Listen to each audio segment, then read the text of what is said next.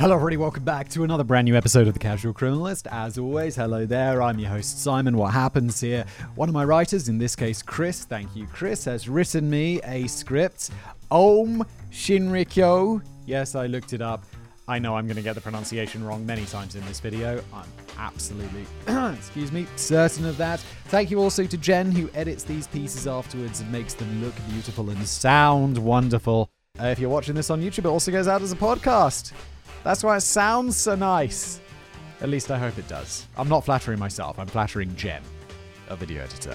Which I suppose, because she helps me make it, is flat. Look, let's just move on. Let's just get on with the episode, because that's what you're all here for. I've never read this before. Did I mention that? If you're new here, that's the format. It's a cold read. Not like what some person who pretends to tell you a future. Which is another, like, cold read can mean you're reading something like sight reading it. But also it means, like, you know, people who, like, pretend to be able to tell your future and stuff. And stuff about you. Which I hate. Let's go.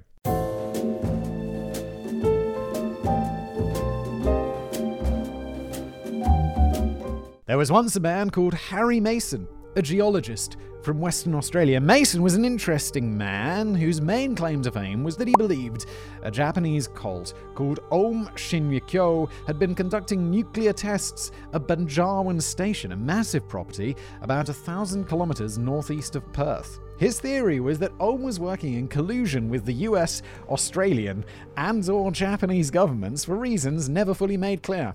I can tell you those reasons were probably never made fully clear because they were utterly insane. Like, this isn't a real conspiracy. There are conspiracies which are real, you know, and then it comes out later, oh wow, they were doing that. Like Edward Snowden, when he's like, oh my god, they are spying on us all the time. That's intense. This isn't one of those. This is a crazy conspiracy theory. He suggested this cult had also been developing seismic weapons, that evergreen trope of the conspiracy nut universe, and even traveled to the Tesla archive to find evidence of this. For anyone who knows anything about nuclear weapons testing and development, these claims are ludicrous. For a lot of other people, though, it's entirely plausible, and there are a great many of these folks who will painstakingly explain why, before moving on to deliver highly detailed explanations of exactly just how a 7-foot reptilian can look like Pope Francis, as I found out to my detriment. Yeah, this is the thing. It's like, people believe in multiple conspiracy theories. Because if you're like into one conspiracy, it's not like you looked at all the conspiracies and were like, okay, that one makes sense. It's like you're just predisposed in your mind to believe in that stuff, which is why the same person who believes in this will also believe in reptilians and the flat earth, and that it's all being orchestrated by a big Jewish conspiracy. Because once you're in, aren't you? You may as well go full bore. The thing is, as wacky as Mason's theories are, there's something about Ohm which stops you from immediately dismissing them. Oh, not me. Look. They're obviously a big... Like, I've made videos before and we touched on this cult. And it's like, yeah, they were a big deal. They were doing all sorts of crazy stuff. I think the subtitle of this episode is Terror on the Tokyo Subway. So they were like using biological weapons and stuff. But making a biological weapon is something you can do in your basement. Making a nuclear bomb is not. And testing it outside of 1,000 kilometers outside of Perth is also something that, let's just know. Just know. Mason's claims made it all the way to the US Senate's Permanent Standing Committee for Investigations, and the BBC was so convinced they created a documentary feature on them. Anyone who likes lazy journalism and terrible special effects will very much enjoy it. Come on, BBC, you can do better than that. What are our bloody TV licenses paying for? I'm just joking, I don't pay for a TV license. Because I don't... Relax, I don't live in the UK. And even if I did, allegedly, would I pay for one? I don't know, in my opinion... I probably wouldn't because I don't watch television. I'm not that I'm some book reading snob. I just watch Netflix like any normal human being in 2022. But thanks to Harry Mason, as well as the high profile of the case, there's quite a lot of garbage in the ether, which is a shame as the true story is incredible. To get to the truth, I've relied heavily on transcripts of the US Senate committee hearings, the NHK News Archive, and the sterling research of RAND, CFR, and CNAS, as well as double-checking the chemical warfare information with an old colleague of mine who's a chemical engineer for Australian Special Forces. RAND is an organization. It's like they sponsored one of my videos. I can't remember if they did describe themselves as a think tank or something, or we were doing a video about truth decay with them. And since then, I've been like Bider Meinhofing the hell out of them. Like, that's where, you see something and then it keeps cropping up in your life. For some reason, Rand is all over my life lately, and I don't know why. This is in addition to eyewitness testimony and primary accounts from interviews with the jailed Aum senior leadership group. But even though there's going to be a shortage of insane conspiracy theories, the actual criminal conspiracy was literally insane. So we can confidently promise a pretty wild ride, nevertheless. I'm looking forward to it. Let's crack on. Armageddon will be indefinitely postponed. It's a hell of a title, Chris. The 20th of March, 1995, is a picture-perfect Tokyo spring day. Sakahara Atsushi, a bright young advertising executive, is heading to the subway to catch his train to work. He gets into a lead carriage and sees an old man sitting next to an empty seat. The old man looks a bit peaky. He also sees a clear liquid leaking onto the floor of the train from a newspaper-wrapped plastic bag, which seems to have been ruptured. Sakahara-san moves to take the seat next to the old man, but as he steps toward the fluid, he notices other passengers glaring at him disapprovingly. The train who gets onto a subway? There's a man who, does peaky mean like he looks a bit peaky? Does that mean like suspicious? Like, he looks like he's on drugs or some like that? Who's like, oh yeah, I'm gonna sit next to the man who looks a bit crazy and has a newspaper wrapped plastic bag just leaking fluid onto the ground. I'll be like, I'm gonna just get out at the next stop and go to the subway car behind me. All you need is a strategy. The train gets underway and he decides to move to the next carriage instead. Yes. Oh, man, yes, you and me are the same. He isn't feeling very good. For some reason, his eyes are sore and irritated, and there's a strange smell in the air.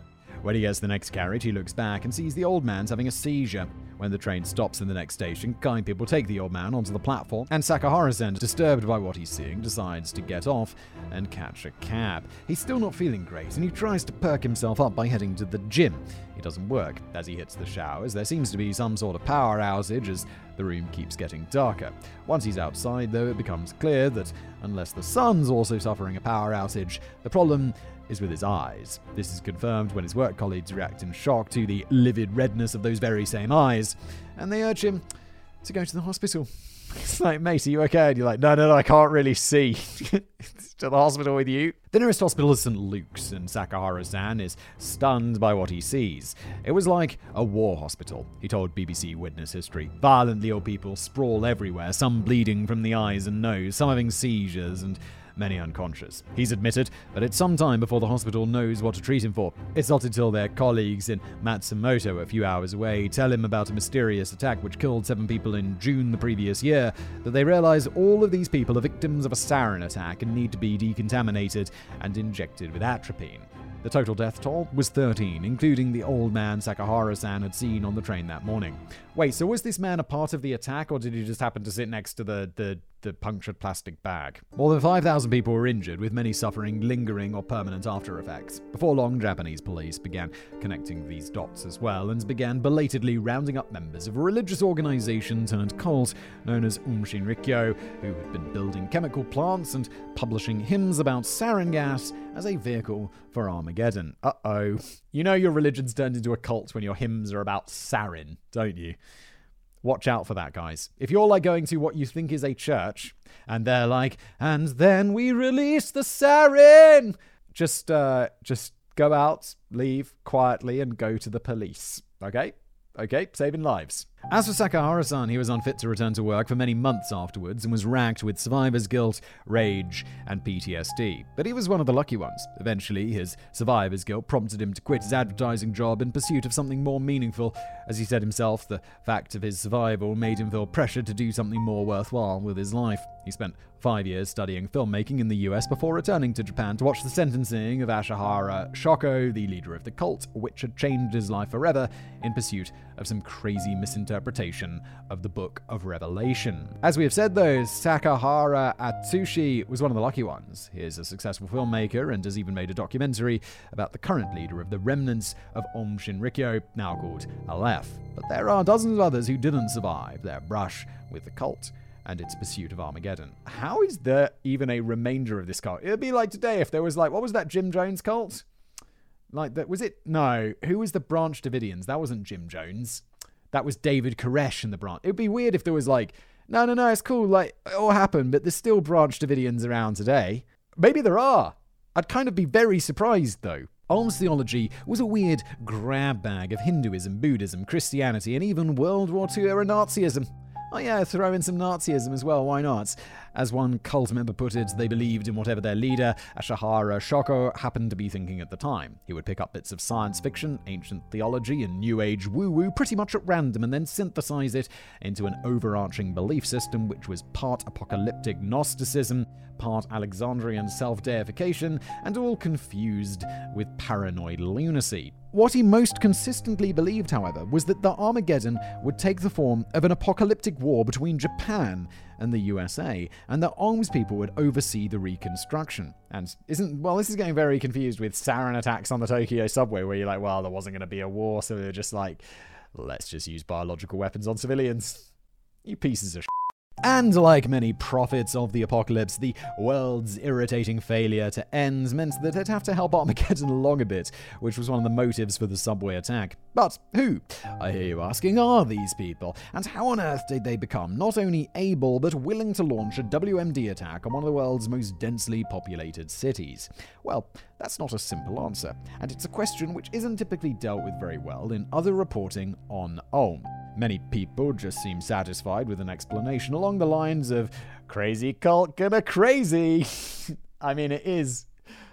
I don't want to disagree with you, Chris, but it is often a fairly good explanation. It's why did they do this? Because they're crazy. Because the leader was cults. Someone is crazy, and you combine that with a really good shaking of charisma, and a cult is born. That's how it works. Crazy's gonna crazy. But cults are made up of people who were once reasonable, and actions don't exist in isolation, but are the culmination of history. As law professor Masaki Fukuda says, the tendency has been to render Ulm in two dimensions, as a uniformly scary and murderous death cult, but this picture isn't entirely accurate. In the beginning. Not much is definitively known about Ashihara Shoko's early life, but information we do have speaks to grinding poverty and spiritual crisis. Born in 1955 as Matsumoto Shizo, he was the fourth of 7 children of an impoverished family in rural Japan. Afflicted with congenital glaucoma, Shizo was blind in one eye and severely impaired in the other. His eldest brother had been born sightless and had been sent to a boarding school for the blind. In 1961, Shizo went there as well. His father was a tatami maker, whose other children joined him in the trade. They lived at a subsistence level, grinding out a precarious existence, and understandably not that able to care for their couple of disabled children. There's also the fact that for many Japanese, especially at the time, physical disability in a child was seen as a karmic punishment. Oh, that's really, what's the word? Enlightened Japan. Well done. And it's possible, that was sarcasm, and it's possible that Shizo's parents weren't particularly attached to him or his older brother. Yeah, that's brilliant. So not only are you blind, but they're also your parents hate you because you're blind. Great work, culture. Great work there. Nice one. I can already people be like, Simon, don't judge other cultures. Well, when they're ostracating their disabled children because they think it's karmic punishment, I don't really feel bad about judging that. I'm sorry. I just don't.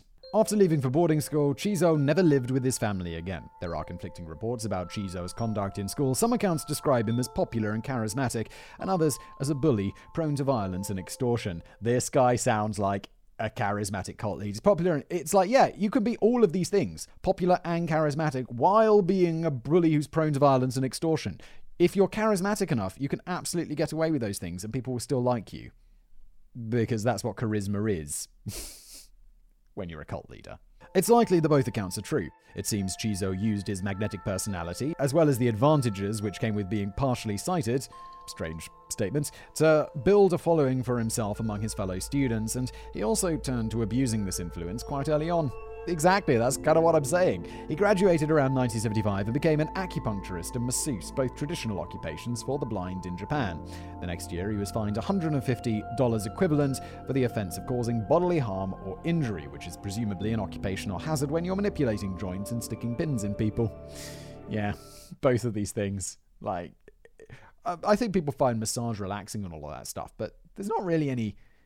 There's not proven health benefits to that, are there? It's like saunas. People are like, it's good for you. And it's like, there's no evidence to support that. It just feels nice, doesn't it? You just get super hot, you sweat it out, you go, get out those toxins. And it's like, that's not a real thing. Stop believing that. People will hit me up in the comments, be like, actually, Simon, I'll point you to this study. And it's like, okay. So there's one not very well done study, but there's also tons of stuff saying that, no, this isn't true. This isn't true. Someone was telling me about, God, what was it? Someone was telling me I had to eat some, there was some, the superfoods were real or some shit like that. And I was like, I literally Googled it. And all of the things from like any source that you should trust, like, I mean, I don't want to say you should trust the government and stuff like that, but like big sites, university things being like, no, this isn't a real thing. But people love it. I mean, more on you. Go buy your go get your massage and get your acupuncture and stuff. If it makes you feel better, who am I to judge? I wish I believed in that stuff, because obviously it'd be nice if I had acupuncture and it was like, wow, my headache went away. It's like, no, I just have to have a headache or take some actual drugs. It's like religion. I wish I believed in religion. I really do. I wish I believed in an afterlife. It'd be awesome. I just don't. In 1977, he moved to Tokyo to attend a preparatory school for the Tokyo University entrance exam, which he failed. During this time, he met Ishii. Thanks for the pronunciation guide, Chris. Tomiko, a girl 4 years his junior, who he married against her parents' wishes. Now that his dreams of attending university were over, he opened the Matsumoto Acupuncture Clinic, which was by all accounts a successful business. Enough people believing in it. While peddling his Chinese remedies to the good people of Chiba Prefecture, Chizo developed an interest in spiritualism and the paranormal. These things just go together. They believes in acupuncture, believes in ghosts. It's just for people who are irrational. The religious landscape in Japan is quite different to that of the West. Firstly, there's only a limited Christian influence. Portuguese missionaries in the 16th century were wildly successful, and for a brief period, Christianity looked like it was becoming one of Japan's major religions. Funnily enough, I'm working on a long-form episode about the history of Japan for another show that I'm working on, and I was just talking about this literally this morning. What a fun coincidence. It's super interesting. There's like the Portuguese and how the colonial star countries and the US as well sailed to Japan and were like, we want to trade with you, and opens up the country and all of this stuff, and then it went horribly wrong. It's good. I mean, it's not good. It's I think it's a good piece of content that I'm making.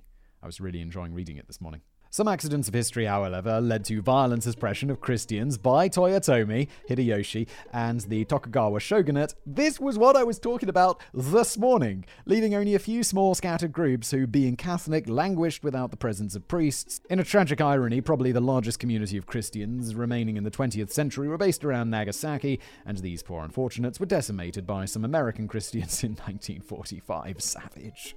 Apart from the Christian subtext of the post-war reconstruction, Japan is similar to places like India, where there is an unbroken community of ancient pagan religion. This leads to a religious landscape which is simultaneously more heavily populated, but generally less fervent or fanatic. This is because the old pagan religions tend to be more focused on ritual practice than on the minutiae of what people should or shouldn't believe, and they tend to be more pluralistic, meaning that being part of a religious community in the pagan world doesn't usually come with the condition of exclusivity. I have to say, these mature religions that have been around for longer, they're way more chill, aren't they? It's like when it's like they're like the old person of religions. It's like, yeah, they used to, get into fights when they were young. They go to the pub, they get into some fisticuffs, and then they get old and they're like, no, that's from my youth. It's nice. I like that. I like these old religions.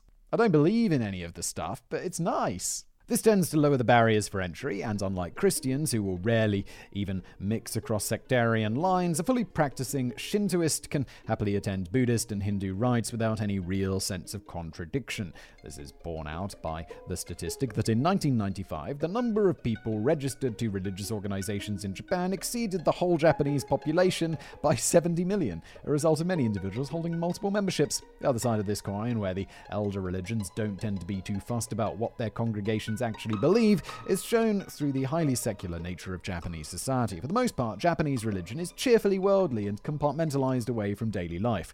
This is a twin impact of the nature of non-Abrahamic religions in general and the deliberate shift away from the fascist warrior cult which had developed in Japan before World War II.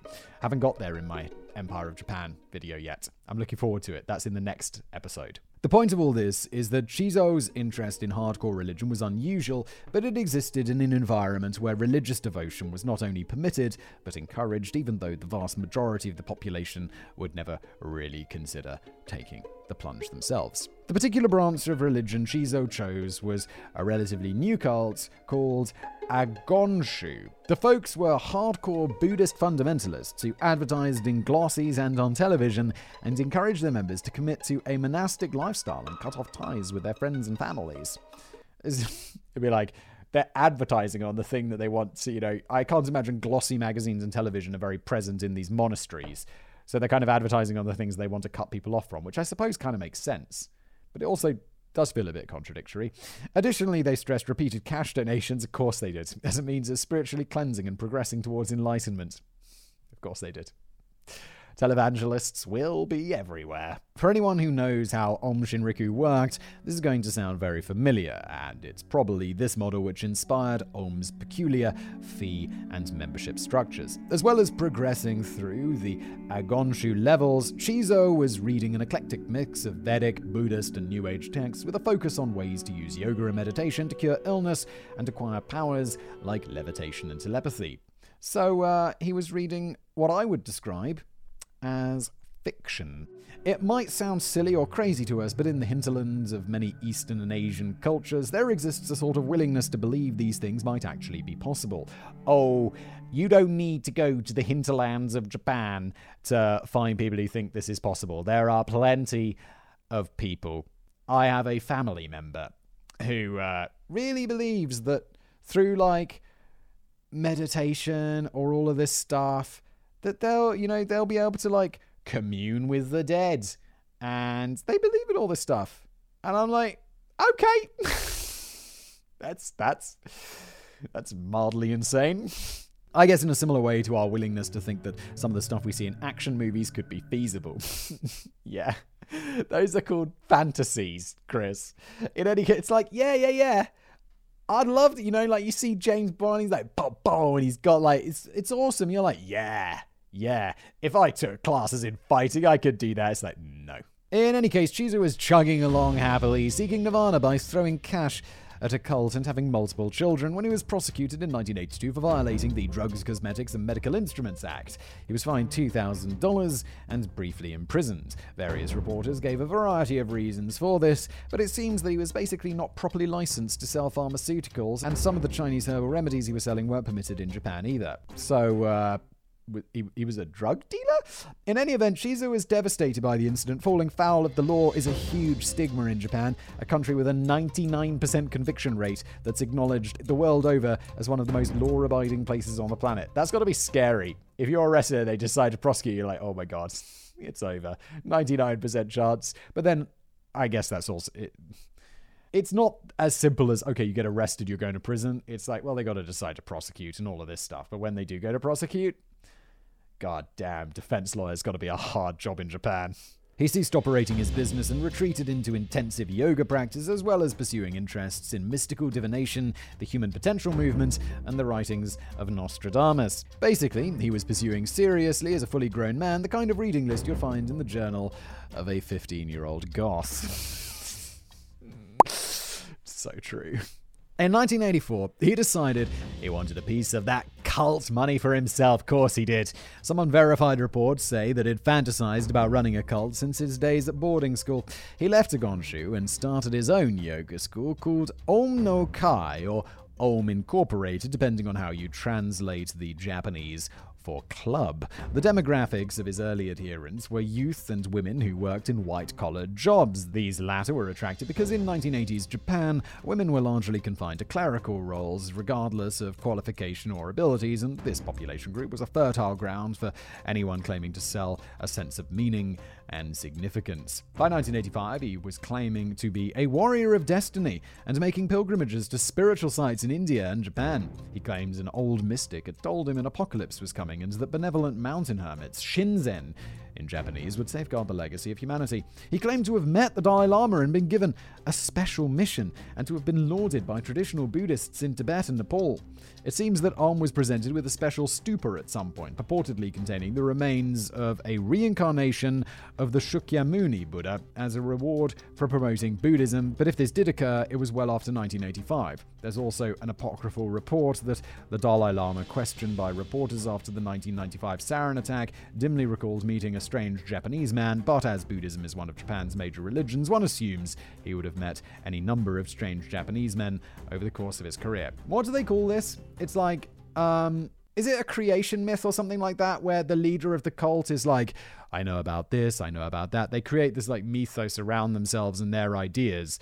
So you're basically giving people something to believe in beyond themselves, which is apparently incredibly powerful for making a cult. Intense. Who he met with and where isn't as important as what he was claiming, though, as the evolution of Ulm has more to do with Chizo's image making than anything else. One of the big problems with mystical stuff is that it's highly vulnerable to people just making shit up, and it seems there's an inverse proportion between how ludicrous a claim is and how likely the claimant's followers are to believe it. In the earlier iteration of Ulm, for instance, Chizo was basically setting himself up as Christ the Redeemer, mixed with the Essene Jews, Shiva the Creator and Destroyer, and the Emperor of Japan. And his core of about 35 followers just went with it, partially because they were constantly being told they were kind of a Gnostic elite who would inherit the earth after Armageddon, partly because of Chizo's charismatic leadership, and probably also because of the sheer amount of time they'd invested into learning highly advanced yoga techniques and listening to woo-woo nonsense. Yeah, this is one of those things. It's like, well, for two, one, if you make up something crazy, and people have they've already been led down the path of crazy, it's really easy to just get them to believe more and more crazy stuff because they're already committed and they're like, well, I already believe all of this crazy. I mean, obviously they don't look at it quite like that, but you can see how it works. And also, never underestimate the power of someone who is crazy charismatic, because they will just make you believe. You know, you've met charismatic people in your life and like, oh my God, like there's just something about these people and you're like, holy shit. Like, I like you and I don't know why. When I was working with a psychological warfare unit, okie dokie, Chris. I love that I just don't really know anything about Chris. Or, like, my writers will just surprise me because, you know, they just send me scripts every now and again, you know, and I'll just read it. I'll be like, whoa, okie doke. We learned that one of the most powerful types of narrative is the kind that explains the world. The fancy term for this is etiological mythopaism. Alright, one thing I noticed when going through Ulm's tracts and sermons is that almost all of them had this quality and would therefore have been powerfully pervasive to seekers and acolytes alike. And then there's the sunk cost. When I was 17, my family moved to a different suburb and I had to find a new Kung Fu school. I initially thought I'd found a very good one. There were a dozen students, all highly dedicated, and the Shifu was able to teach the secret forms, which was rare in Australia at the time. Before long, I was the Seong, or senior student, and happily training 5 to 7 days a week. Shortly after this, however, Shifu completely and utterly lost his mind. He started to believe he could use chi energy to revive dead animals or win fights without touching the opponent. He insisted everyone read and follow the teachings of Carlos Castaneda, a notorious New Age fraudster, and the lessons went from practical martial arts instruction to Qi Gong, magical gung fu-ass nonsense, which isn't good for anything other than memes. But so powerful was the sunk cost fallacy that it was 6 months before I cut ties with the school, and I imagine that most people who encounter cults have a similar experience. Yes, they do. And while I am surprised and shocked at this, I totally know this. I'm trying to think if I've ever been in a situation where something has gone on, like I've done something or been a part of something longer than I rationally would. I don't think so, but I could totally see this happening to me. I'll be like, no, it's not that weird. And then someone will be like, bro, take a look at yourself, man. And you'd be like, oh, my dude, I got to get out of this. And I would hope I had the mental clarity to be like, okay, I got to get out of this because this is weird. But I don't know. Maybe I've been in there forever. And then the next thing you know, you're puncturing a bag full of sarin on the Tokyo subway. Jesus. Anyway, by 1987, Chizo's message of restoring original Buddhism, or making Buddhism great again as a way to survive Armageddon, had grown from a little cult of 35 to about 1,300. Like his first teachers at Agonshu, he used modern marketing methods, establishing a publishing house and renaming it Om Shinrikyo, which means something like New Teachers of the Ultimate Truth. How modest and definitely crazy sounding. If I saw an organization called the New Teachers of Ultimate Truth, I'd be like, you're a weird cult, or at the very least you believe in some woo-woo nonsense about what's that The Secret, where it's like, yeah, you just think positive thoughts and positive things will come to you. Now that I can cut that, when people talk about The Secret and they say that, I'm like, yeah, well, of course, if you're positive, more people are going to be positive towards you, obviously, because you're giving out like good vibes. And not like spiritual vibes, but if you go up to someone and be like, whoa, what's up, man? How's it going? Yeah. Right, they're going to be like, dude, what's up? Whereas if you go to someone that's like, hey, man, Jesus, what's new with you? They're going to be like, oh, man, I don't know, not much. Of course. But when they're like, yeah, but visually, like, if you imagine, what do you want? Yeah, I want a Ferrari. Well, dude, just think about Ferraris and it'll come to you. No, motherfucker, go to work. What are you talking about? It's ridiculous nonsense. The ultimate teachers of new truth. Who cares? He also rebranded himself by changing his name. Matsumoto Chizo was a common-sounding name, so he legally changed it to the more aristocratic and mystical-sounding Ashikara Shoku. It's brilliant. It'd be like someone, I don't know, in the UK, like adding a surname, like double-barreled surnames.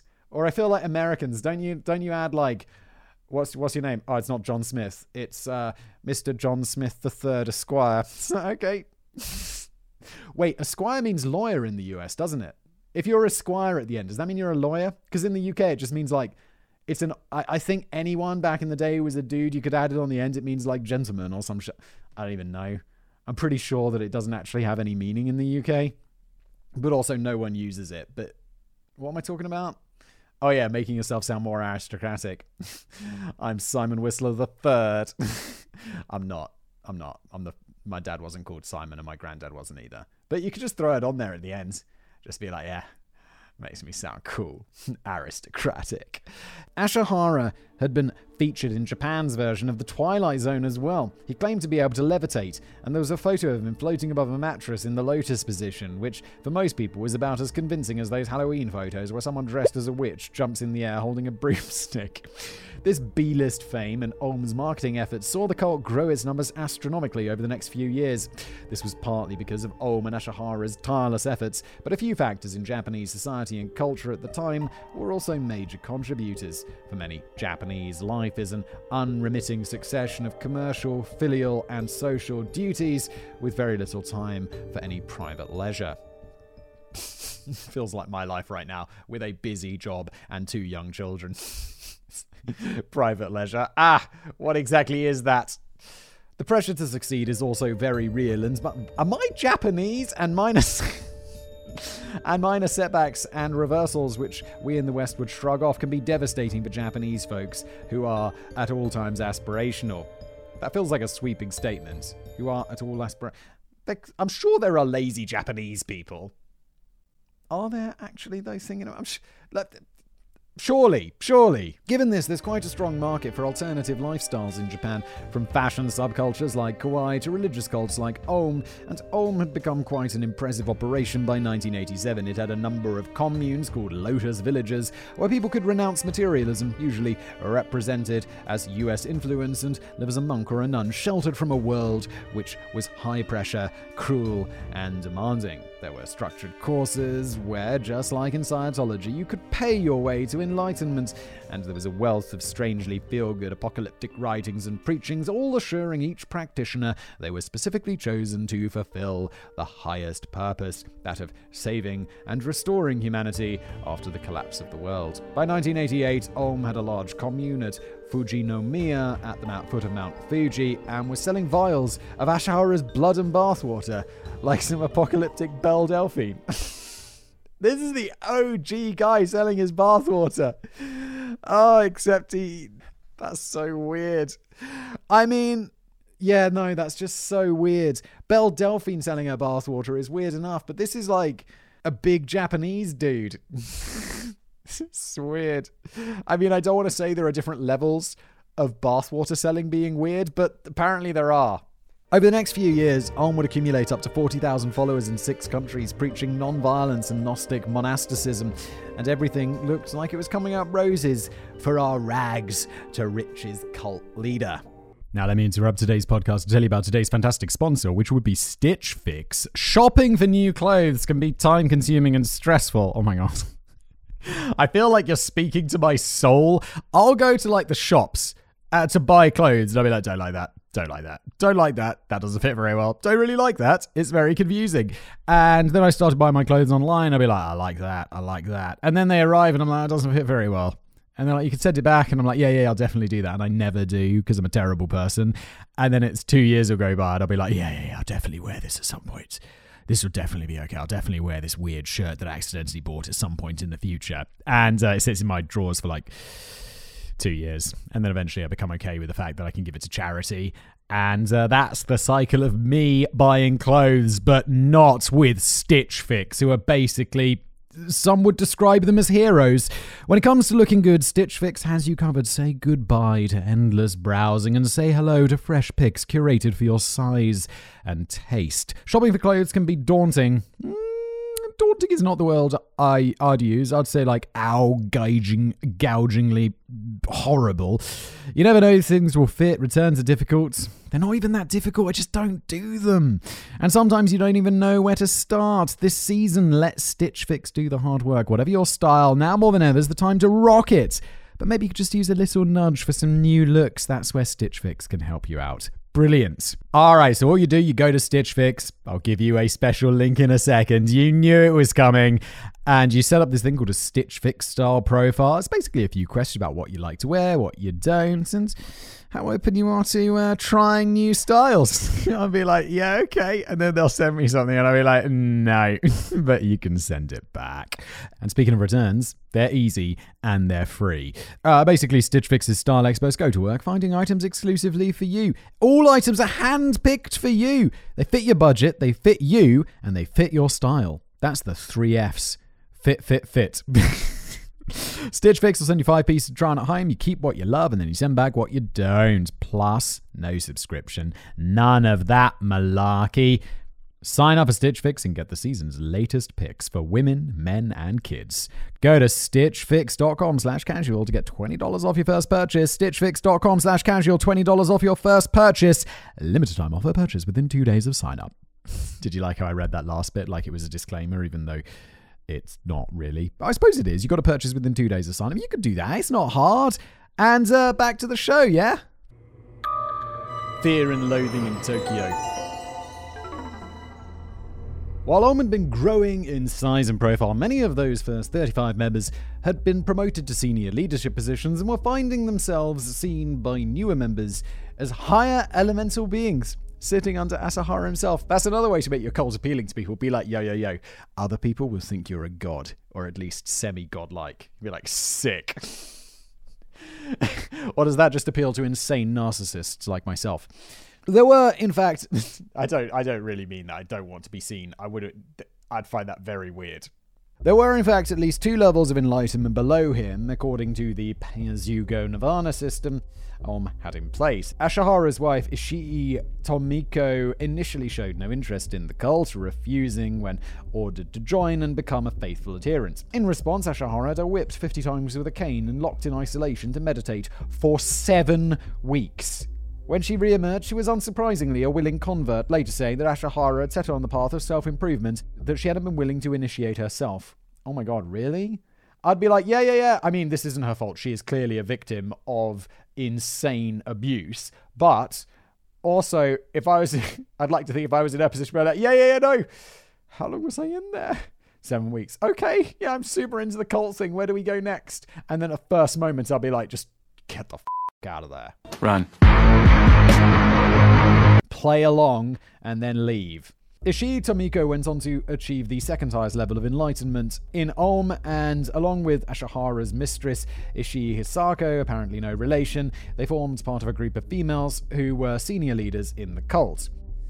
Sounds like he was also taking advantage of that, doesn't it? In some interpretations of Japanese Zen Buddhism, it is permissible to remove bad karma via the use of force. This includes things like confinement, deprivation of food or water, or in extreme cases, flogging.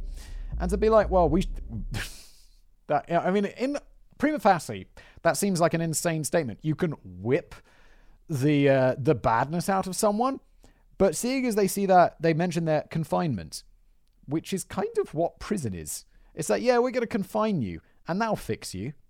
No. So as crazy as Ashihara's actions sounds, the torture and false imprisonment of his wife wasn't really that far beyond the pale in terms of running a religious cult. When Ulm made its first... Yeah, but everything in a religious cult, Chris, is beyond the pale. It's a crazy religious cult where the guy thinks he's a god. Where Ulm made its first serious venture into criminality was when cult member Maya Terayuki accidentally drowned while performing ritual exercises. Ulm at the time was applying for official recognition as a religious organization. They'd been rejected on their first application and were supporting their second by what was basically a campaign of harassment, with members picketing government officials' offices and homes and conducting a sort of pre-internet DDoS attack by spamming the authorities with phone calls. Oh my god, this isn't going to work, is it? Please no. Ashihara told his inner circle that disclosure might sink their bid for recognition, then bravely left the decision to them. It was Ishii Tomiko, his wife, who suggested that they cover the death up, so they burnt the body at their sacrificial altar before Ishii Hisako led a small group who ground up the remaining bones and scattered the ashes over a lake. Well, that is a very thorough way of disposing of a body, isn't it? In Japan, interfering with a body is an exceptionally serious offense, and many researchers pinpoint this moment as the beginning of their slide into violent crime. That's pretty intense. Of course, desecrating a body or whatever we call it is like a crime, I think. Yeah, it must be, right? But it's not like that. It's not like murder. It's just it's more you're a bit of a weirdo rather than a violent criminal. Unless you murdered someone and then need to dispose of the body, which I would guess is probably a more common occurrence. Maima-san, the man who drowned, had a best friend named Taguchi Shuyi, who not only witnessed the fatal accident, but was aware of the cover-up. Understandably, he'd become disillusioned with Ulm and signaled his intention to leave. No. We talked about this. Do not signal your intention to leave. Keep doing everything. Everything is fine. Then when you go to Tesco to get some baked beans or whatever the Japanese equivalent of that is, you just wander off. And as soon as you're out of sight, you start running. Run. And run as fast as you can. Maybe go to a police station or just hide somewhere. And just go start a new life. Okay? That's how you escape from a cult. Don't signal intentions to leave, even if you think it's okay. Anxious he might report the incident to police, Ashihara tied Taguchi-san to a chair and summoned his male senior leaders to consult. He asked them to establish whether Taguchi-san really meant to leave, and incredibly, when they went to ask him, he didn't lie. You should have lied, my friend. As a result, Ashihara ordered them to kill him. They strangled Taguchi-san with a rope and burned the body in much the same way as his friends. Who could have possibly seen this coming? Apparently not Taguchi. This division of labor, with the women mostly segregated from the more violent actions, would persist throughout the history of Ulm. In fact, various security and counterterrorism experts see a strong correlation between the gradual freezing out of female senior leaders and the increasingly erratic and violent behavior of Ulm's key members. Some experts say Ashihara's wife and mistress led what might be called a moderate faction, acting as a sort of break on the self-proclaimed guru's more extreme flights of fancy, whereas the men in the senior leadership group tended to enable and amplify them. I stress that this is informed speculation at best, but several independent experts have come to the same conclusions, so for what it's worth, I included it here. A key moment for Ulm was when they were given official status as a religion. Oh no, it worked! No!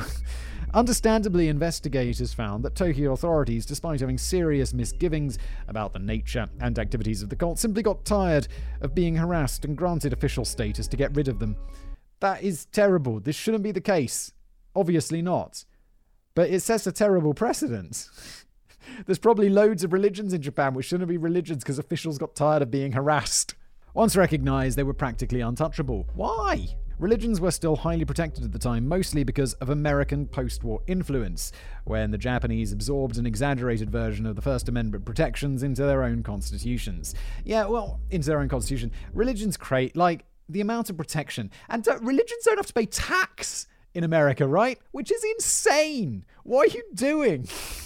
As a result, and the people are flying around on private jets and so what are you doing, America? As a result, government powers to investigate religions were seriously curtailed, and there was a deep reluctance among Japanese authorities to interfere with religious organizations. Shortly after gaining official status, Ashihara decided to run a series of candidates for the Diet. Oh, it's pronounced Diet. Oh no, I just mentioned that whole history video. It's spelt Diet. I was doing this history video about the Empire of Japan. I'm pronouncing it Diet the whole time, but it's Diet. Oh no. Good news. I don't particularly care. Japan's parliament. He believed Japan's problems all boiled down to materialism and consumer culture, for which he blamed America, and that only through a restoration of traditional Buddhism could the country be saved. He also believed America would launch a nuclear attack against Japan, kicking off World War III and Armageddon, and only the spiritually strong and pure Aum practitioners would be saved to rebuild the world. What are you talking about, mate? Also, you're like, yeah, I hate America except for all that sweet religious stuff that really benefits me. Everybody hates capitalism except when it butters their bread. It's worth noting here that the end of the world isn't a feature of most Eastern religions, so Ashihara's ideas are pretty unusual. Is the end of the world, I know there's Armageddon and stuff and the apocalypse and the 6 horsemen. 4 horsemen? It's 4 horsemen, isn't it? Of the apocalypse and all that stuff. But is it do people really believe that the world is going to end? I mean, obviously the world's going to end at some really distant point in the future. It's been around for a really long time, but of course it's going to end at some point. But do religions believe, Western religions believe that this is going to happen, relatively soon? I didn't even know that. The election was a whitewash for Aum. They only got 1,783 votes out of 500,000 cast.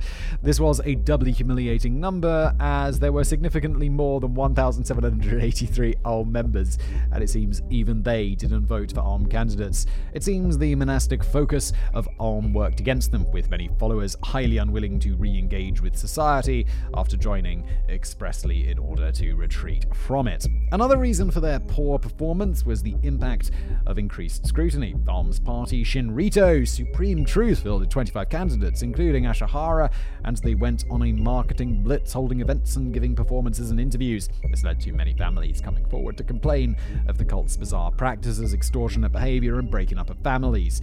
Yeah, I mean, you can market the hell out of it, but, what was it? Michael Bloomberg running against, Joe Biden and stuff in the Democratic primaries in that last election. He spent a lot of money.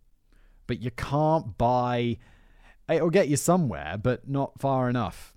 Then or now. These families organized themselves into the Aum Shinrikyo Victim Society and hired Sakamoto Tsutsumi as their lawyer. Sakamoto-san launched an investigation, and the findings were damning. He had these on popular radio shows, and the negative publicity proved fatal for Aum's election hopes. Honestly, though, with 1,700 votes or whatever out of 500,000 needed, did they ever really have a chance? Even if you'd have to go a crazy amount more. 500 times more, basically. Sakamoto's goals were quite moderate. He wasn't the implacable enemy Aum thought him to be. In public, he stated that he simply wanted Aum to be a little less bizarre and stop some of its more harmful practices. Thinking he might be able to persuade them to do this, he agreed to meet with senior Aum leaders, but the meeting was a complete train wreck. What, he went there to reason with a cult and they were unreasonable? Again, shocking. After this, Ashihara marked Sakamoto-san down as a key threat, and a handful of ARM members held a meeting to plan his assassination. Oh no. They toyed with the idea of using botulinum toxin, more on that later, but instead settled on a syringe of potassium chloride, a drug which causes cardiac arrest, and formulated a plan to ambush him on his way home from work. With typical ARM efficiency, the chosen day turned out to be a public holiday, and Sakamoto-san stayed home with his wife and 1-year-old son. The ARM members decided to ninja their way into the house, but botched it so badly they had to beat the whole family to death. Oh my god. They buried the bodies in different prefectures and reported back to Ashihara, who congratulated them and assured them the family's souls would transmigrate to a better world. Oh my god, this suddenly got super dark. I mean, it was dark already, but they just murdered someone's whole family. When police investigated the disappearance of the Sakamoto family, they discovered they hadn't been robbed, and an armed Shinrikyo badge was left at the crime scene. Guys, don't leave a badge behind bearing the name of your organization at a crime scene. Are you insane?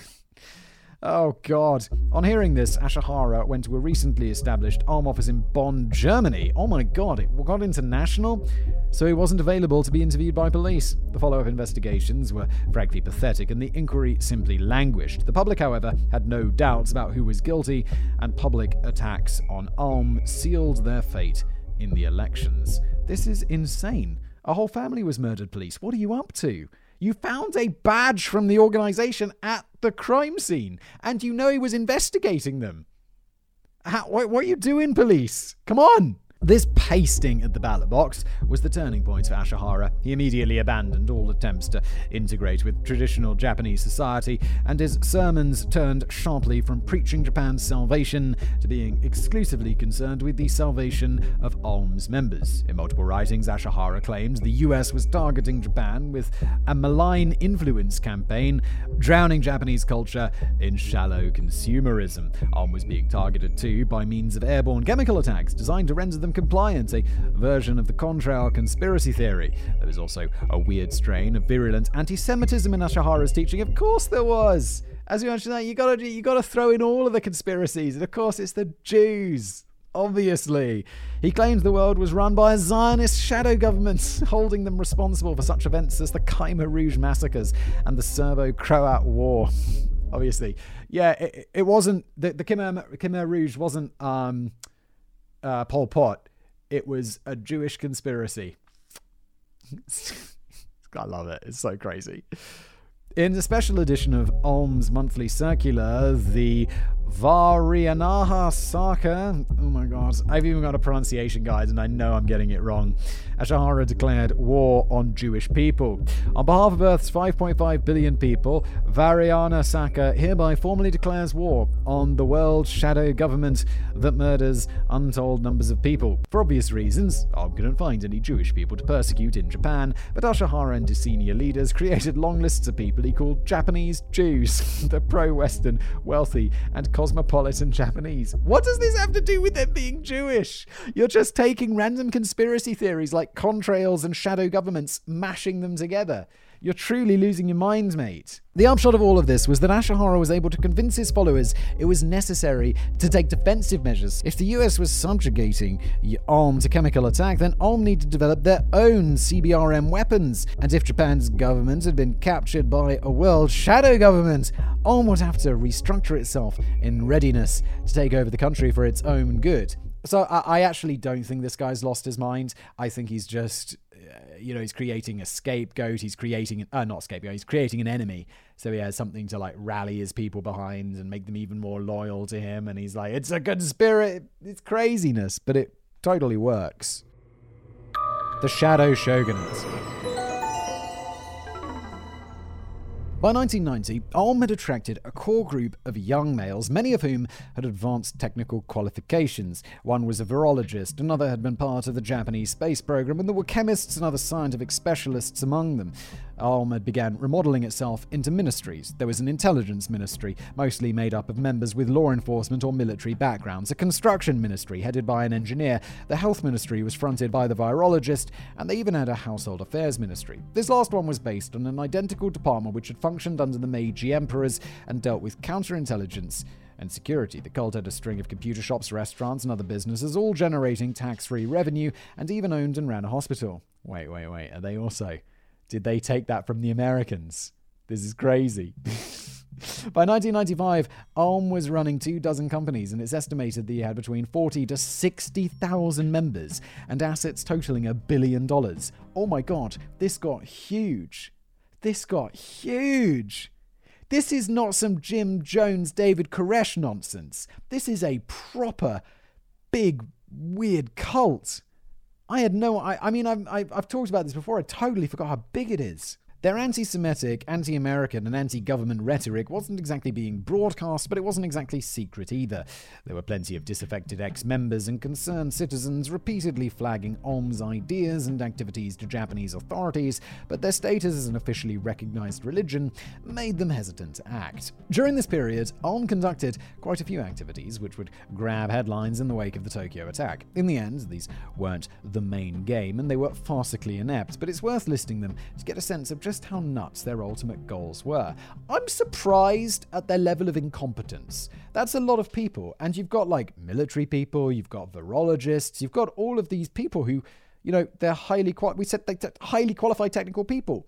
So how are you still so at your job? Their intelligence ministry perpetrated multiple break-ins at the offices of Mitsubishi and other defense contractors to steal documents relating to tanks and laser weapons.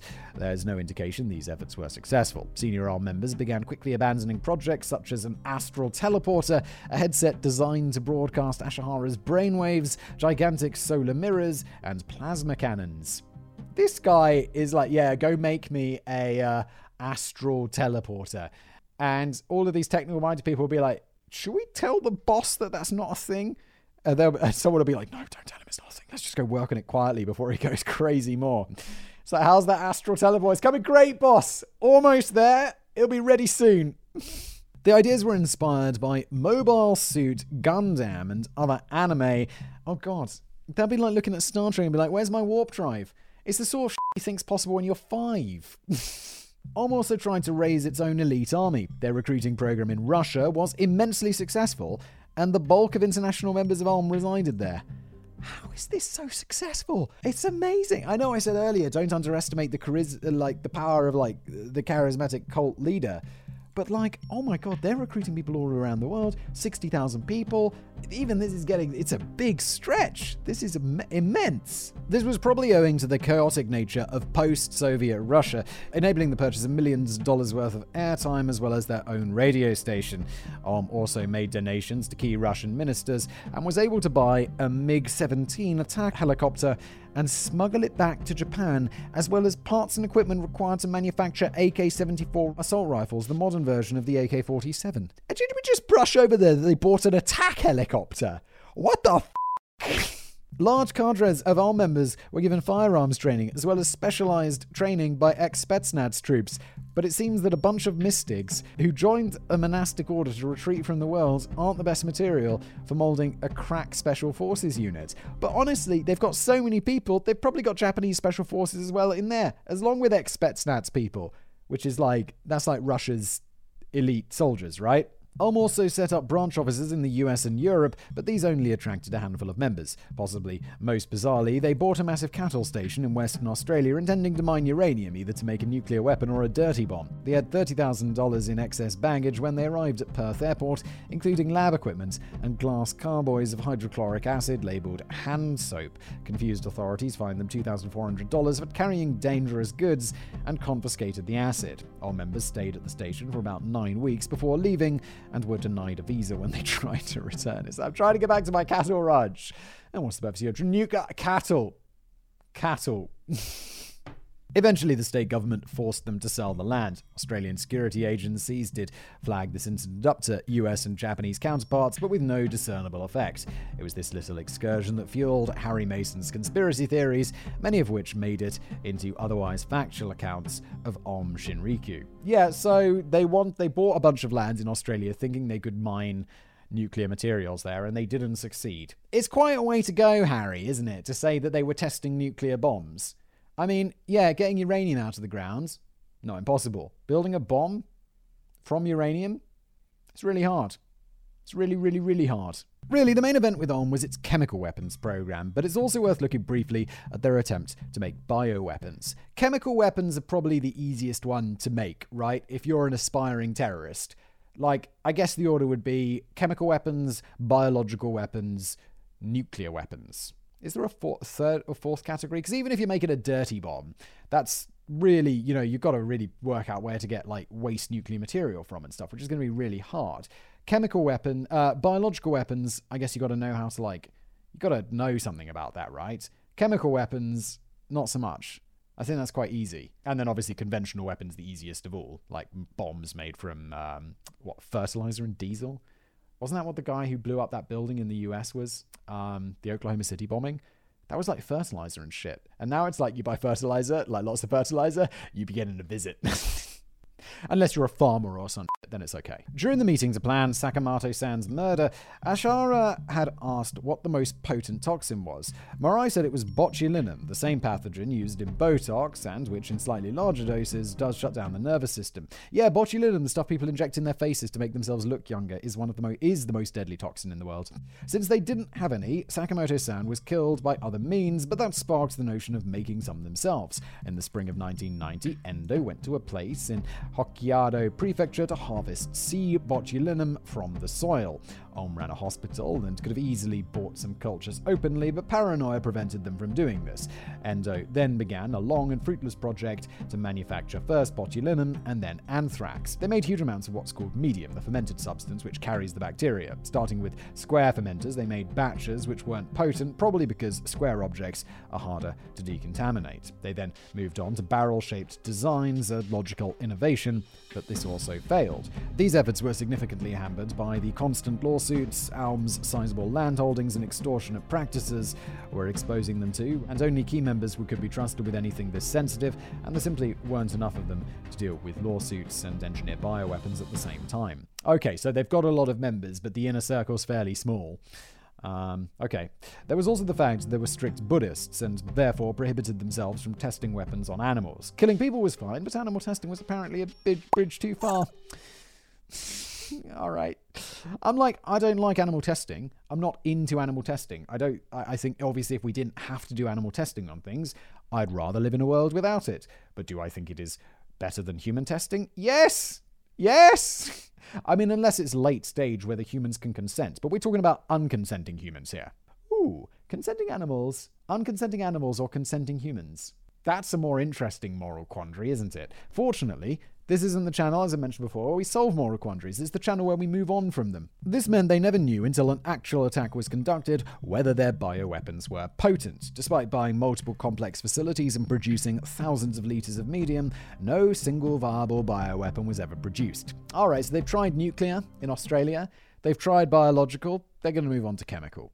Between March and July of 1990, Ulm conducted around 30 separate botulinum attacks, including on 2 USN bases, the Japanese Diet, the Crown Prince's wedding, and a major airport, none of which were even noticed, as they totally failed. In October, 3 Ulm members were arrested on unrelated charges, and the whole program was shut down and disassembled in a fit of paranoia. It was started again a couple of years later, this time to produce anthrax. It seems as if the strain of anthrax they used for seed was stolen from a university lab. That should not be possible. You shouldn't be letting people get anthrax.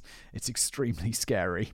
There are 2 types of anthrax culture used for the making of anthrax vaccines. Each of these contains 1 of 2 plasmids needed for a weaponizable product. Only the first kind of culture was obtained, with Endo assuring everyone he could replicate the second. This attempt failed, as well possibly because, well, Endo was a virologist and not a bacteriologist. You think, yeah, only scientists doing the same thing. They would know about this. It's like, no. If you're a virologist, you're extremely specialized in viruses. You're probably like, I don't pay attention to bacteria because I don't need my mind being filled with that nonsense when I'm on viruses, right? Once again, they only discovered their anthrax didn't work when they used it in a series of attacks. 1 random spraying of 20 tons in the immediate vicinity of one of their factories, 1 targeted attack on a rival cult, and 20 separate attempts to disperse it from modified trucks in and around Tokyo. The factory release resulted in residents reporting foul smells, a sign that the medium had been contaminated, and in another fit of paranoia, they shut it all down again. The fact that Endo was quite senior in the hierarchy meant that even with his unbroken record of failure, the bioweapons program was consistently prioritized. If this hadn't been the case, it's possible that the far more successful chemical weapons project run by Mirai might have gone a bit further than it did. Mirai's chemical program, moving on to chemicals, was initially focused on drugs. One of Mirai's chief assistants was a skilled chemist named Tsuchiya Masami, who worked for Endo and Mirai alternately. Tsuchiya began initially producing drugs in a small lab at Ulm HQ. Some of these were sold through Yakuza contracts, who were also helping Ulm manage its property portfolio. Who are we going to have manage our property? A property manager? No, let's have the Yakuza do it. That sounds smart. But the quality doesn't seem to have been very good, with one police informant describing Ulm's drugs as garbage. He's like in the back room. This cocaine is rubbish! It's good I tried it though. He's the guy who tests all the cocaine. Ulm was mostly producing LSD and methamphetamine, the amphetamines for sale, and the LSD for brainwashing recalcitrant members, as well as for recreational and ritual use. After returning from a trip to Russia, Mirai told Tsuchiya that Ulm was under threat of chemical attack. It's unclear why. He told Tsuchiya to research chemical weapons and find the best ones, so he dutifully went off to the university library and came back with the answer that sarin was probably the most cost-effective. Mirai then told him to make some for analysis so the cult could defend itself against an attack, and Tsuchiya made about 15 grams, sourcing the precursors and equipment on the open market as he didn't think he was doing anything illegal. Once Mirai found the sarin could be made, he was ordered to make 70 tons. Tsuchiya balked at this. He was a research scientist, not a manufacturer, and he didn't know how to scale for mass production. Mirai assured him a blank check and told him to get cracking. Ulm promptly built a facility called Satyan 7. They called all their facilities Satyans, the term deriving from a Sanskrit word for truth. Satyan 7 was a large, sophisticated chemical manufactory, fully decked out and suspiciously similar in layout to Russian-built chemical weapons facilities. The estimated cost of Satyan 7 was about $30 million. Whoa! While it was being built, Mirai ordered Chia to make 1 kilogram of sarin. He was able to create a total of 3 kilograms with a purity of 90%. Chia claims he doesn't know what it was used for, but it's clear it was used in 2 failed attacks on the leader of a rival religious organization. The first was hand-delivered and ineffectual. On the second try, they decided to use a truck to disperse the chemical. Sarin is not a gas, regardless of how many times the media calls it that. It's clear liquid, colorless and odorless when properly made, which has a boiling point of about 140 Celsius and a very low evaporation point. Converting it into a gas can be done, but it's much more effective as a vapor, so atomizers tend to be used. In their first truck-borne attack, Mirai devised a sort of butane-fired brazier sitting in the trailer. His subordinates warned him that the truck would catch fire, but he ignored them. On the day of the attack, the truck did catch fire, and the driver had to be injected with atropine to save his life. The incident finally persuaded Ulm to focus on chemical weapons, and large-scale production of sarin and other nerve agents became their top priority. At that point, if I was that chemist and it'd be like, yeah, we're having this to defend against attacks, I'd just be like, so why aren't you making me make atropine? This guy knows what's up. He's gonna go to prison, surely. Chemical Heart.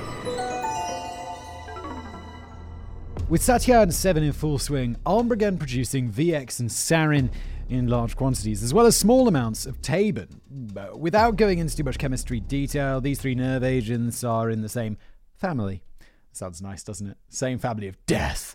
Produced with similar organophosphate chemistry, which was first developed by the Nazis in World War II. VX was the agent used to assassinate Kim Jong-un's brother Kim Jong-nam, and has similar effects. Between 1992 and 1995, multiple attacks were conducted by Ulm. Some of these were individualized, being phosgene gas, sarin, and VX attacks on defecting members, anti-Ulm activists and journalists, as well as religious rivals. As far as anyone can make out, there were about 7 of these chemical attacks, 4 of which were either wholly or partially successful. What's incredible about all of this is that they kept getting away with it. Yeah, I mean, if it would be more incredible, I wasn't already super used to it, because all throughout this episode, it's been like, no one's doing anything. No one seems to care. Their target profile, the fact that they'd openly purchased precursors, and the fact that they had several large, sophisticated chemical manufactories, Ashihara's near constant preaching about chemical warfare, and actual hymns about sarin, all of this should have made it abundantly clear to the police that Ulm was behind these crimes. Police were hampered, though, by the law and an institutional unwillingness to interfere with religions. Yeah, but it's a cult. It's a crazy cult. I suspect another factor was the generally compliant nature of Japanese society. Japan has some of the lowest crime rates in the world, and it seems the police just weren't equipped to deal with criminality on this scale. In any event, Ulm went on merrily settling scores and fulfilling boyish supervillain fantasies until June the 27th, 1994. Around this time, Ulm had been involved in commercial litigation, and Asahara, assessing the judges in the case would find against them, ordered their killings. The judges all happened to live in a swanky neighborhood in Matsumoto near Nagano, so the core Ulm members got to work. Having learned their lesson from setting their truck on fire in the first attack, engineers got to work designing a sophisticated fan-driven vaporizer to be installed in the back of a newly modified truck. In the early evening, they parked 37 meters west of the judges' residences and fired her up. Initially, the vapor was released into the truck itself. After some frantic adjustments, they were able to get it to disperse outside, but a slight breeze pushed the vapor cloud off target and into the neighboring apartment complexes. 8 innocent people were killed and 200 were injured. After about 10 minutes, the armed squad aborted and went home. It's just endless incompetence. And again, I'll say it, didn't you have enough people in your cult with, like, even if you're not telling them, even if they're not in the inner circle, that you could at least ask, like, yeah, we're thinking about doing something like, totally unrelated to horrible terrorism crimes. Can you tell me how this works? Police swarmed the neighborhood and began an intensive investigation directed in exactly the wrong direction. They found traces of herbicides in the home of one of the victims, who happened to be a chemical salesman, and concluded that he had conducted the attack either as revenge for a neighborhood dispute or some obscure insurance scam. Despite all the multiple indications over several years that Ulm might be conducting chemical attacks, police completely ignored the cult, as well as eyewitness reports of a random truck spewing out particulates nearby. Police in Japan, what are you up to? The very next month, while the police investigation was ongoing and the chemical salesman's life was being ruined, Ulm had an accidental release of impure sarin from its Mount Fuji compound, causing neighbors to complain of a foul odor. This was the same impurity, a coppery brown byproduct of manufacture, which caused the odors at the Tokyo subway attack. Later that year, a more serious accidental release occurred at Satyan 7, and Ashihara ordered all weapons programs shut down. Satyan 7 itself was covered in plastic sheeting and decorated like a temple in a pathetic event to disguise its function. Despite the cleanup, is there really anything to worry about, though? The police seem to just not care. It's how their religion. They're immune to law. Despite the cleanup taking 3 months and police investigating the spills, finding MPA, a chemical associated with sarin breakdown, and IMPA, which is associated with sarin production in the soil around Satyan 7, no action was taken, because of course it wasn't. And somehow they couldn't connect the evidence of sarin production with the multiple chemical attacks and strong indications of Ulm involvement. And they couldn't. And given they couldn't link the production to a specific assault or murder, they couldn't prosecute, as there was no law in Japan against producing poisonous chemicals. They'd simply never needed one in the past. Are you joking? That's how it's like, if something is clearly wrong and it just happens to not be a crime because the crime isn't written, find some other way. Find some, wide-reaching crime and use that instead. The police weren't completely idle, however. It's kind of a surprise to me. One of Ulm's more routine activities was the kidnapping and intimidation of critics. It's a good indication of how nuts their activities were that multiple abductions fall into a side category. Anyway, they'd finally managed to get some fingerprint evidence linking an Ulm member to one of these kidnappings, and were planning to raid Ulm's facilities on the 22nd of March 1995. Brilliant! Finally, something's happening! Ulm sympathizers in the police force warned them of the raid. Of course they did. So Ashihara and his brain trust started planning a sarin attack on the Tokyo subway, focusing on trains converging on Kasumigaeki rail station, right near the Metropolitan Police headquarters. The twin goals of this attack were to distract the police from the raid and to trigger Armageddon, and also to facilitate Ulm's seizure of state control. Guys, you're getting too big for your breeches. This isn't going to happen. Since the two accidental spills, all Ulm members have been banned from chemical and biological weapons production, so Toshio was busy producing mescaline at the time. Of course he was.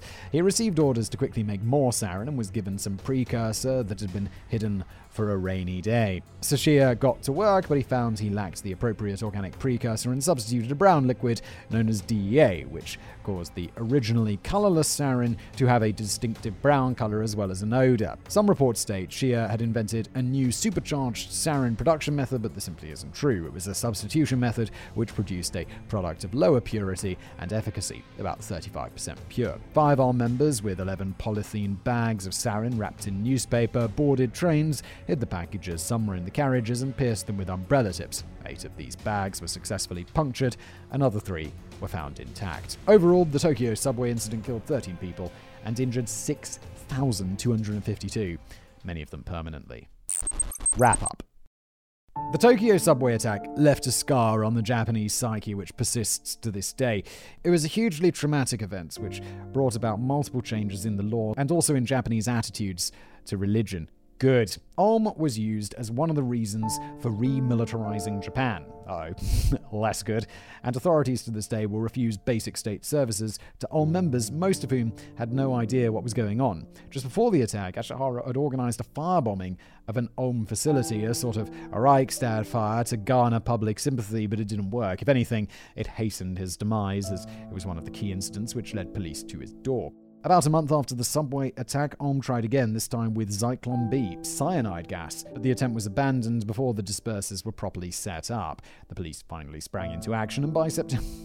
It only took chemical attacks. It only took the use of a weapon of mass destruction. And by September of 1995, they had conducted 500 raids on 300 locations, logging 66,000 items of evidence and arresting 398 Ulm members.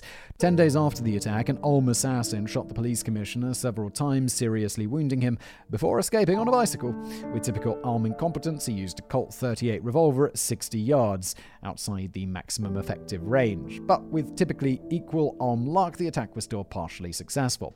1 month after the attack, Mirai Hideo was stabbed to death by Yo Hiroyuki, a Yakuza member who later committed suicide in prison. On May the 5th, Ulm tried Zyklon B again, this time in Shinjuku Station, with a simple binary dispersal method, which thankfully was interrupted by a member of the public. On the day Ashihara was arrested, May the 16th, Ulm mailed a letter bomb to the governor of Tokyo, which blew the fingers off his secretary's left hand. Another Zyklon B attempt on the 4th of July also failed, this time because the devices were shoddily made and just didn't work. When Ashihara was finally brought to trial, he used every trick in the book. He pled incompetence, mobilized his publicists in the media, sacked his lawyer the day before the trial, but all to no avail. I know how this ends, and it's a good one.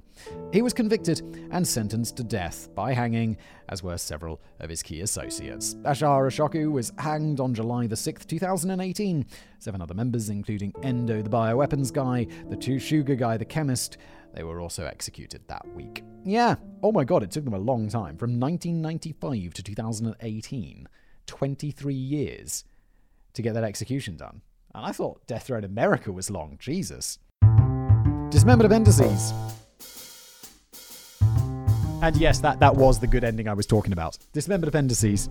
There are quite a few key players in this drama. Nimi the Strangler, Nakagawa, Hayakawa, the Bodyguard, and many others. I haven't named them for a few reasons. Firstly, because Ashihara was the prime mover. Secondly, because they're not as important as the victims. And thirdly, to avoid confusion and the need for human network charts and diagrams. Yeah, I have to say I found this very easy to follow, and I've covered this story before, and there were a lot of names that I kind of lost track, so that's kind of you, Chris. Thank you. Number 2, Ulm Shinrikyo broke into several different groups after the subway attack. The biggest is called Aleph, which seems to spend most of its time distancing itself from Ashihara Shoko's ideas and actions. When I reached out to them, I got a form letter saying they had nothing to do with any sarin and asking if I wanted some meditation videos. Nice one for reaching out to them, Chris, and let me know how those meditation videos work out.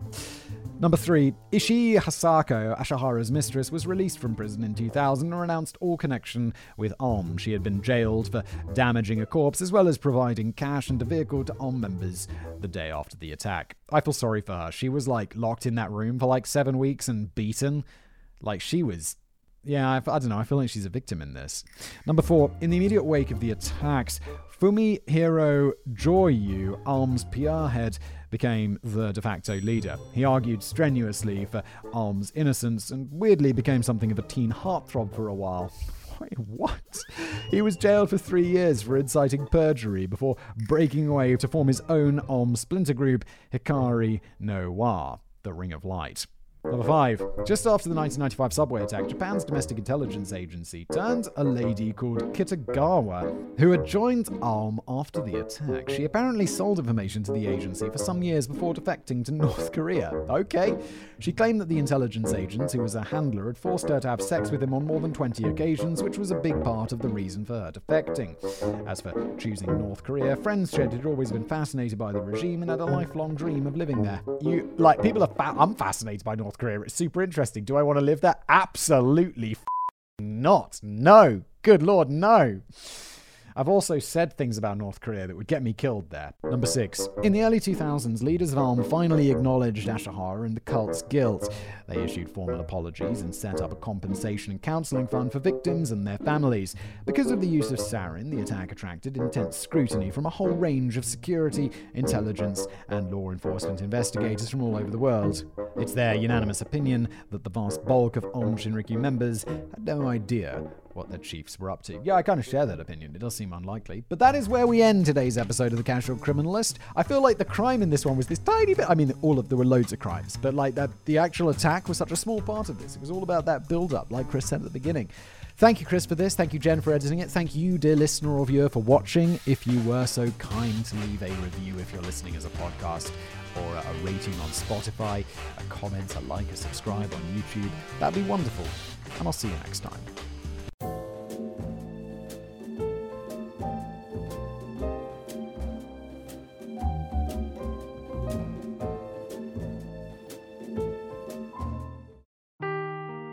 Seeking the truth never gets old. Introducing June's Journey, the free-to-play mobile game that will immerse you in a thrilling murder mystery.